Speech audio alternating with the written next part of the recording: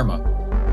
Never has it been so front and center in the public's minds. We begin tonight with news from Big Pharma. Americans spend more on prescription drugs. Integrated medicine means a device that can affect... Never has it been under so much pressure to deliver. Over 70 million adults in the United States 10 founding are companies have joined together. Pfizer, Johnson & Johnson. Pharmaceutical companies have found themselves under concerted cyber attacks. COVID vaccine. And yet COVID, its most recent high-profile challenge, has also shed light on an area of work that's changing the development, the manufacturing, and the delivery of life-saving products.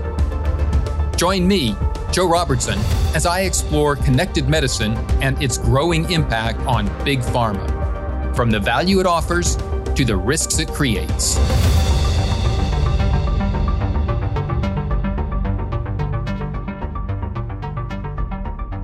I call it a critical industry because when we think of critical industries, we think of industries like power and utilities or I don't know, energy.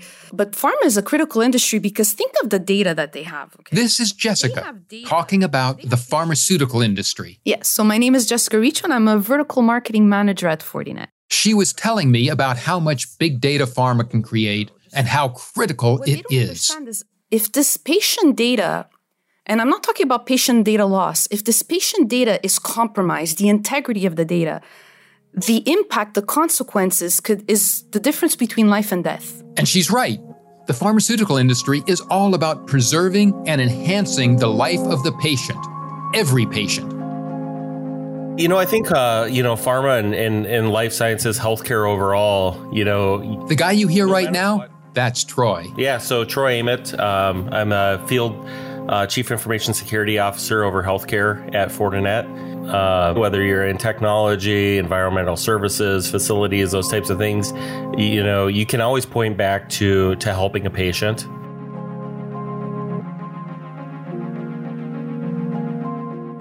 As society has developed, technology has improved, and the public's expectations and understanding of their health has grown. The pharmaceutical industry has had to think differently. The patient has moved more and more into the center of all their thinking. People now have a more proactive view of their health. They're also living longer. This brings with it a host of new, complex challenges that require more niche treatments.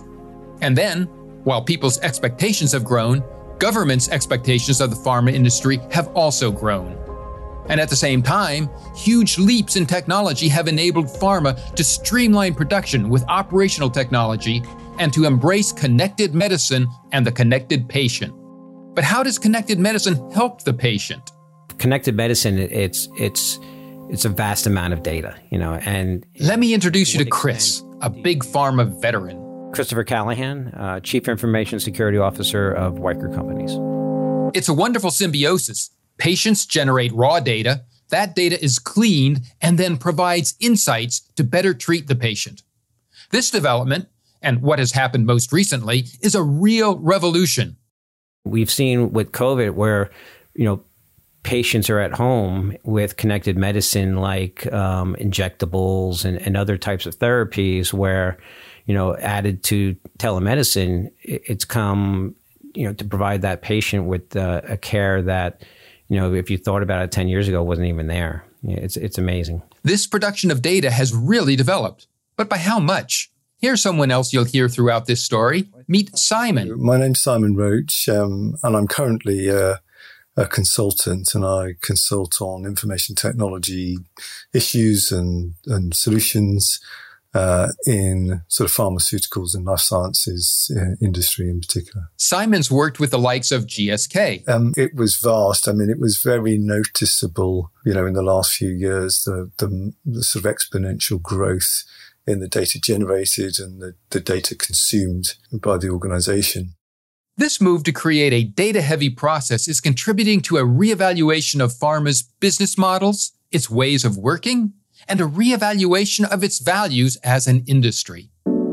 Pharma is now connecting its stakeholders, integrating the patient deeply in the ecosystem to provide more customized and personalized treatments and medicine. Businesses within the pharmaceutical industry are moving to being holistic health service providers instead of just drug manufacturers, and connected medicine helps them do it. What's powering pharma today? Data. Data is how pharma builds its business, okay? Data coming from patients and the studies and their partners. So data is the thread that's driving everything. If data is powering this evolution in the pharmaceutical industry, you must need a lot of it, right? I mean, it's mind-blowing. Here's Chris again. Yeah, if you think about it too, like it's similar to, information that Google might collect. You have connected medicine where those data points are collected, throughout the day. It could be based on, every 5 minutes, every 15 minutes, whatever that timing is set, but it's huge. I think the last article I read about that had, phone apps, I think close to 60% dealing with connected medicine. And that information is shared live with that app so that those data points and the analysis and the back end is constantly happening. So you have a lot of data. Where's the value? How do you translate raw data into information? In and of itself, it's useless. How data can bring value is if you mine this data, right? Drawing intelligence from this data. That's how you get value. That's how you get the insights. In order to mine data, you need technology. You need the artificial intelligence. You need the devices, the wearables. You need networks to communicate that data. You need data storage like the cloud, right? Or the blockchain. So machine learning, AI, and data analytics. Drawing intelligence from the data. Providing the correlations and insights that inform everything from the development of drugs to offering actionable insights across the value chain. Not only does this data need to be mined and processed, but it also needs to be stored. The pharmaceutical industry has turned to cloud and even blockchain, as Jessica said, for ways of storing and exchanging it. All this offers agility, flexibility, and scalability. But, and this is where we could really use a klaxon or something, guys. Yeah, we'll work on that one. With this vast amount of data moving around, doesn't that come with risks? This technology is going to bring life to that data. But you're going to make all these investments into your technology, but you need to protect it, right? Because you're going to put all that money into innovation, but you need to protect that innovation. And I wonder if, industries really understand that security is so tied to technology that it needs to be there from the beginning. And not only that, you can add that connected medicine is expanding what we in the security industry romantically call the attack surface. With each additional device, with every employee working from home, with every partnership being made and every new application, the pharmaceutical industry is increasing the risk. We'll come back to the risks a little later. What exactly does connected medicine allow pharmaceutical companies to do? It's incredible what they can do with medicine today, and all because it's connected, all because they have that access to that data. What they will be allowed to do because of all that data is, provide personalized treatments for patients. They'll be able to bring drugs and products to market faster and at cost. Okay, so what connected medicine is doing in pharma is allowing R&D to innovate in a much different way than they are used to before, because now they have access to such large data sets. So it's just incredible at the rate that they can innovate. And where has connected medicine driven innovation that has had an impact? Clinical trials have changed quite a bit. Here's Troy again. Clinical trials used to be bringing in, patients into, really an isolated environment. And there's still quite a bit of that happens today. And it was really of high cost. You think about bringing in clinical trial patients into one center, maybe 50, 200 of them, all the room and board, all the, everything that goes with that. Well, that's now, a lot of that has, in some scenarios, transitioned to more of a digital experience. So these patients are managing the process on their own with digital equipment that is, taking their different vitals after they've taken a drug and really doing that from a digital perspective, feeding all that data back. You're able to gather a much wider swath of participants within a clinical trial. There's much more value in that than some people think of more of the vacuum scenario that used to happen in the past. past. That's been definitely the area that pushing the envelope on that consumer experience to make that more efficient, driving down the cost, but then enhancing how much value we get out of the data. And it's not just in clinical trials where connected medicine is making an impact. It's also changing patients' lives through better health management, better treatment outcomes, and improved quality of life. All through the likes of wearables, AI, and simple apps that enable the patient to stick to a treatment. That impact isn't just being felt by patients, but by pharmaceutical companies too. It's delivering more revenue and greater margins. They're also getting to know the patients at unprecedented levels, delivering personalization and building trust. And because the industry is now being judged or evaluated on a value-based model, it's important to demonstrate the success of these personalized treatments through the data.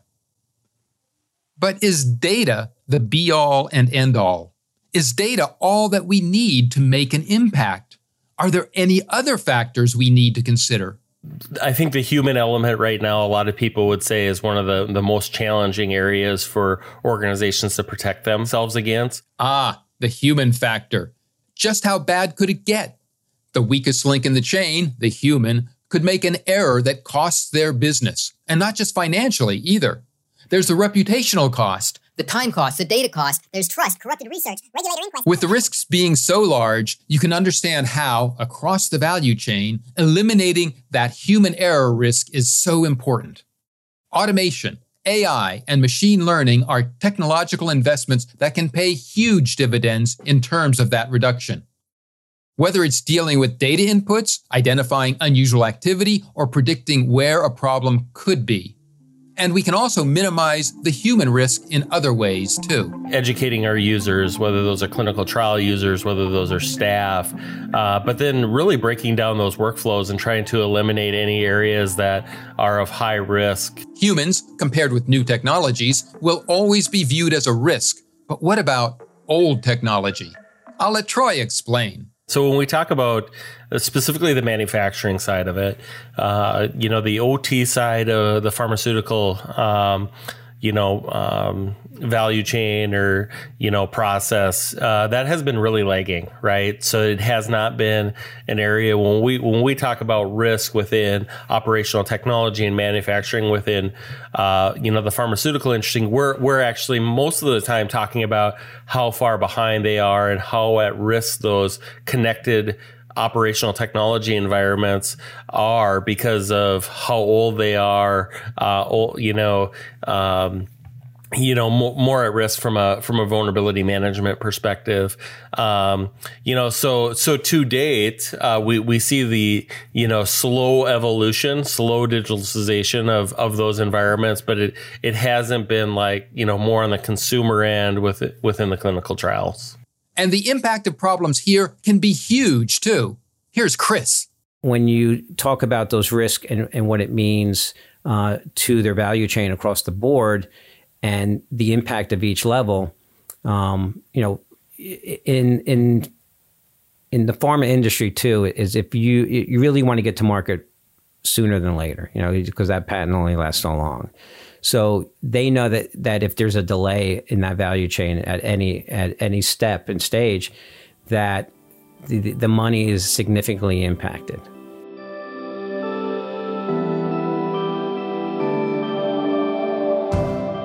So what are the best people doing to mitigate the risks to manufacturing?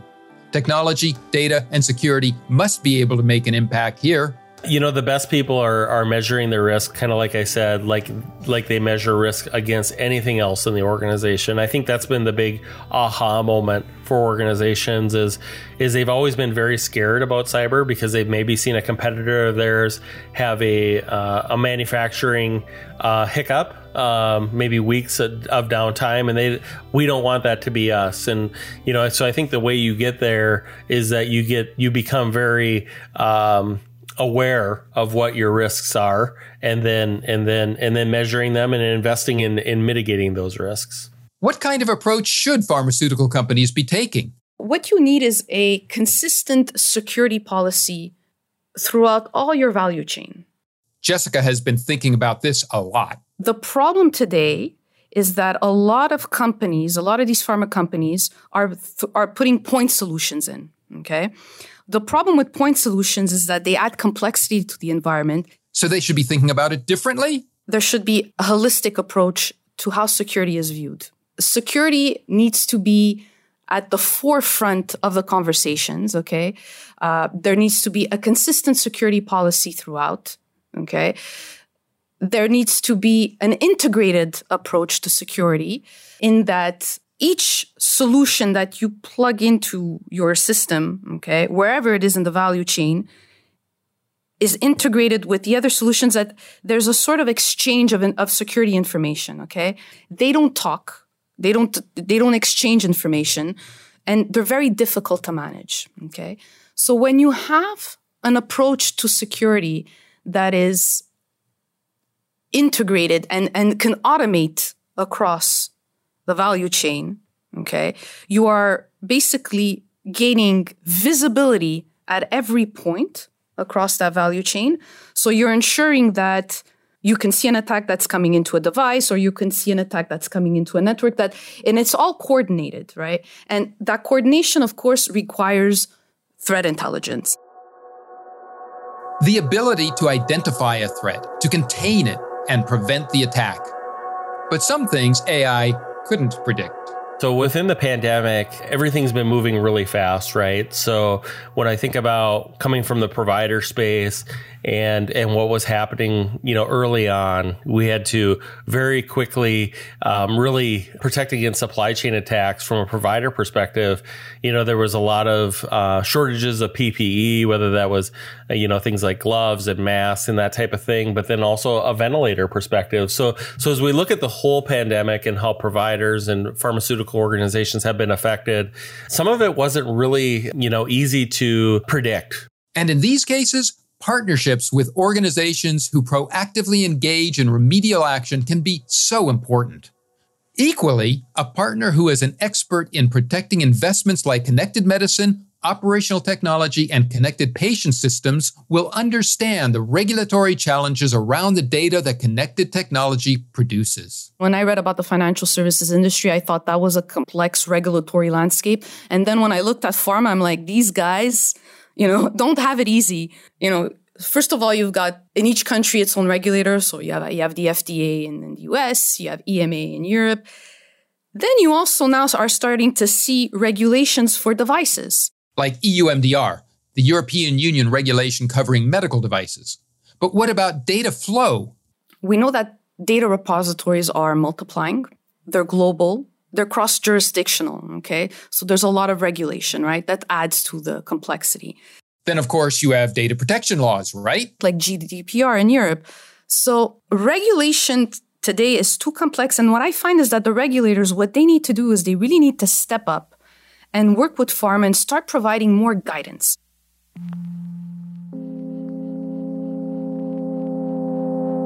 The thing is, the very same regulations that are there to protect the citizen, the patient, can create their own problems. A lot of the regulations that pharmaceutical organizations deal with are less security and more about privacy, which is important as well. But that doesn't necessarily mean that the privacy changes that you're making to your environment are necessarily protecting it. So that's one of the, I think, misconceptions within both healthcare and pharma is that, gosh, we've got great privacy rules. I think from a regulatory perspective, we're still a long ways behind, financial services. Financial services, yes, has a privacy component, but is much more of a security framework. Regulators of the pharmaceutical industry really need to catch up, not just with other industries, but with the increasing pace of technological advances. They're finding that the rate of change of the technology and the medical devices is very difficult. They're having difficulty keeping up with this change and establishing a regulatory framework for overseeing all these technologies. If they're lagging behind in technologies, then they're also lagging behind the drug development process, which, for example, given the rush to meet the challenge of COVID, means that both regulatory bodies and pharmaceutical manufacturers have had to streamline their operations without compromising the process. That's the crux of the matter right there, isn't it? Regulators are there to help the public maintain trust in the pharmaceutical process. The big issue with pharma, historically, and even today, but they're changing that, is trust. And the reason that is, and even when we think of it on the level of cybersecurity, how do you build trust? Well, to build trust, you need to be transparent, okay? There needs to be ethical use of the data and security. These three are all, for me, critical elements to building and maintaining trust, okay? And pharma really has to walk a very fine line between explaining what it's doing and protecting what it's doing. So trust has many aspects. There's public relations. They have to choose the appropriate businesses to work and collaborate with. They need to be sustainable. They need to ensure compliance to regulations. And there's a critical piece of it, and that's technology, right? Because the technology that you're using today supports all the other initiatives and all the other aspects that you're driving, okay? With trust being such an important element, how do you maintain it? Here's Chris. First, it's establishing the trust internally, within the companies, establishing trust with your vendors and partners, and the methods that you do for that as well. And then even more so as you look to get trust in your patients, in your healthcare delivery. And then even when you look at, connected medicine, medical devices, it's building trust into those devices as well, into those systems. And what supports that technology? What makes that technology work? Security. Security supports technology. And security, that's why I find security is often an overlooked aspect, but having good or the right security procedures in place, having that good cyber hygiene is the first step in establishing trust. Now that makes sense, but how do you do it? Especially in a production facility, or more likely, in a number of facilities, a number that's likely growing as you scale up your operations. Here's what Troy thinks. We see a lot of security teams that really build out this best of breed approach that's not integrated, that's not scalable. From a security perspective, being really efficient within your own security operations, right? So having a limited number of security tools and technology that are highly integrated, that's super important. And then having that consistently implemented across the organization is really important as well. If you've got a consistent, repeatable process in place, and if an organization needs to stand up 10 new facilities over the course of 6 months, if you've got something that's really repeatable, that ensures that you have the same visibility, security, and protection in place, the organization could stand up 100 in those next 6 months, and you as a security team can still be just as efficient as what you were. It's not only across facilities that pharmaceutical companies' teams will want to engage and communicate with each other. They'll also be looking to collaborate locally within the team and externally with partners and other partners and yet other partners. Here's Simon. It was vast. I mean, it was very noticeable, in the last few years, the sort of exponential growth in the data generated and the data consumed by the organization. And if you think about the way in which pharmaceuticals companies are becoming more and more interested in genetics and the genetic sequencing of, various different organisms or, human, etc. That generates huge amounts of data.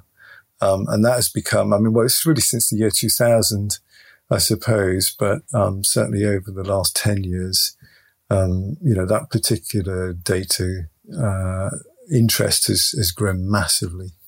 Today, pharma is so connected that between the way they're collaborating, so between the collaborations and the partnerships that they're forming, with all the data that they're receiving from the patients, from all the devices that patients are using, with work from home initiatives, the attack surface has exploded for pharma.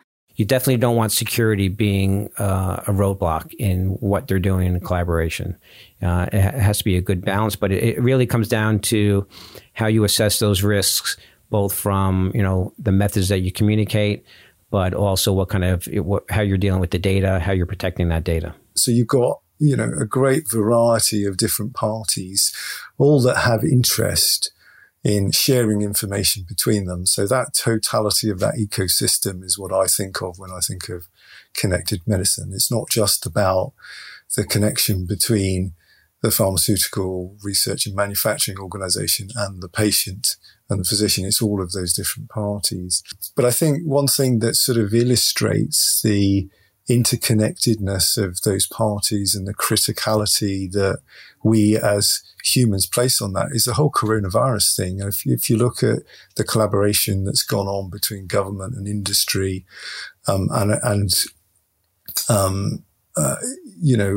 sort of commercial enterprise and the volunteer sector, for example, in terms of creating those vaccines and then getting those vaccines deployed to humans. There's a mass collaboration that's gone on there.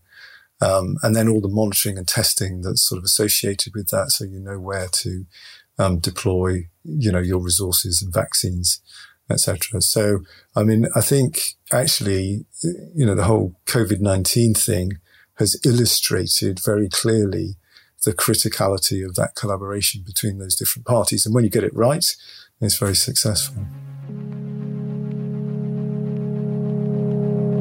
We've heard how connected medicine has impacted everything from clinical trials and the supply chain to establishing trust and enabling collaboration. But how do you keep that connected ecosystem secure? Do the execs in the pharmaceutical industry understand the risks inherent in all this data moving around their organizations? Unless you're living in a cave, most executives, most industries understand the risk, okay? The thing is, do they understand the details? They may understand the broad headline-grabbing implications of what is at risk, but do the people at the top really take responsibility for it? Because for such a long time, cybersecurity wasn't a board-level discussion. Because it's thought of as an IT problem, a tech problem. It's not thought of as a business-level problem. So it's like, the techie guys are going to handle it, IT.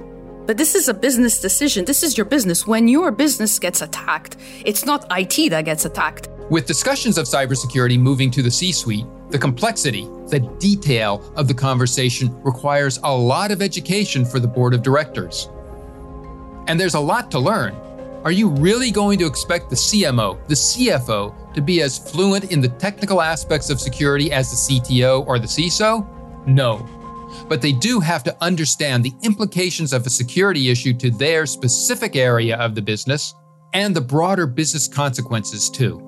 So, from a cybersecurity perspective, you're looking to persuade the board of the implications of all that data and the risks that they may be exposed to. The challenge, the opportunity, is being able to speak, the language of the people that, you need on side. Simon again.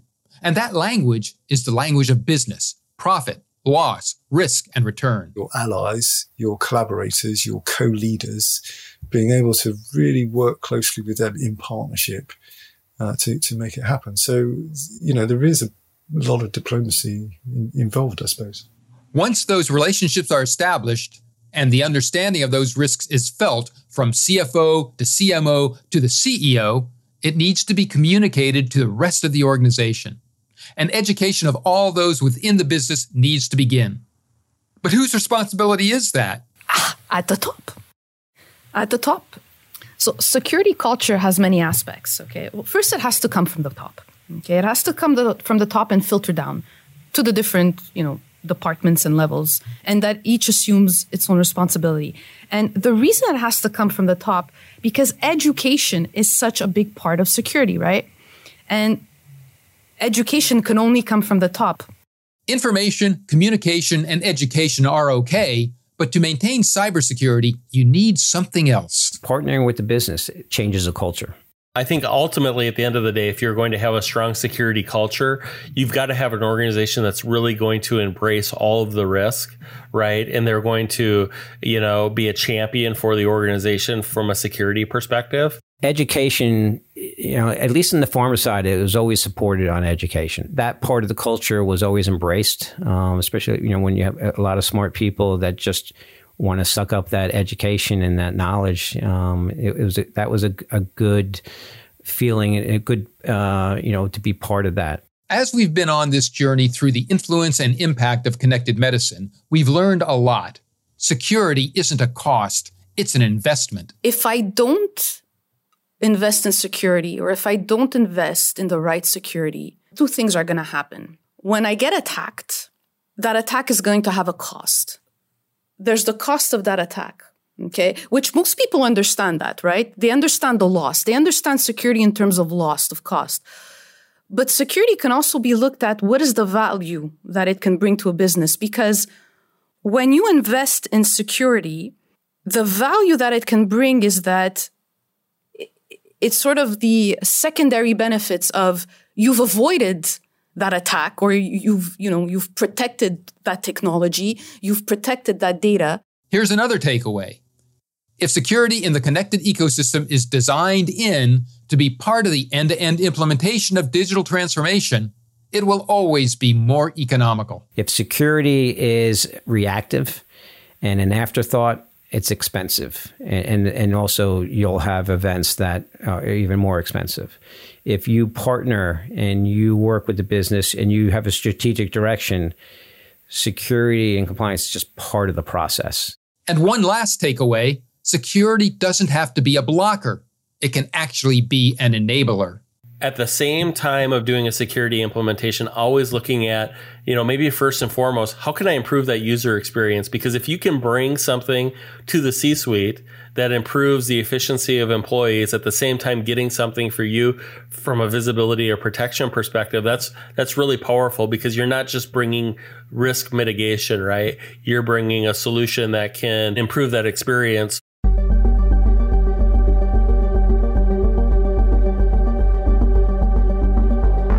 Perhaps connected medicine will change how everyone looks at the pharmaceutical industry. I think the biggest impact of connected medicine for pharma is going to be that it's actually going to change the way society is going to eventually view the industry. Because today they're just viewed as drug manufacturers. But as they get closer to patients, as they personalize treatments, as they start going into niche markets and personalized medicine or finding therapies for orphan type of diseases, they're going to be looked at more as a holistic, I would say, healthcare provider rather than just a drug manufacturer.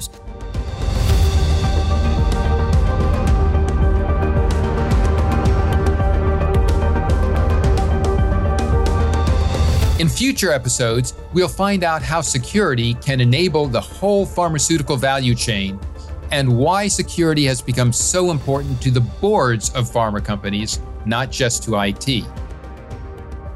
My name is Joe Robertson, and this podcast has been brought to you by Fortinet.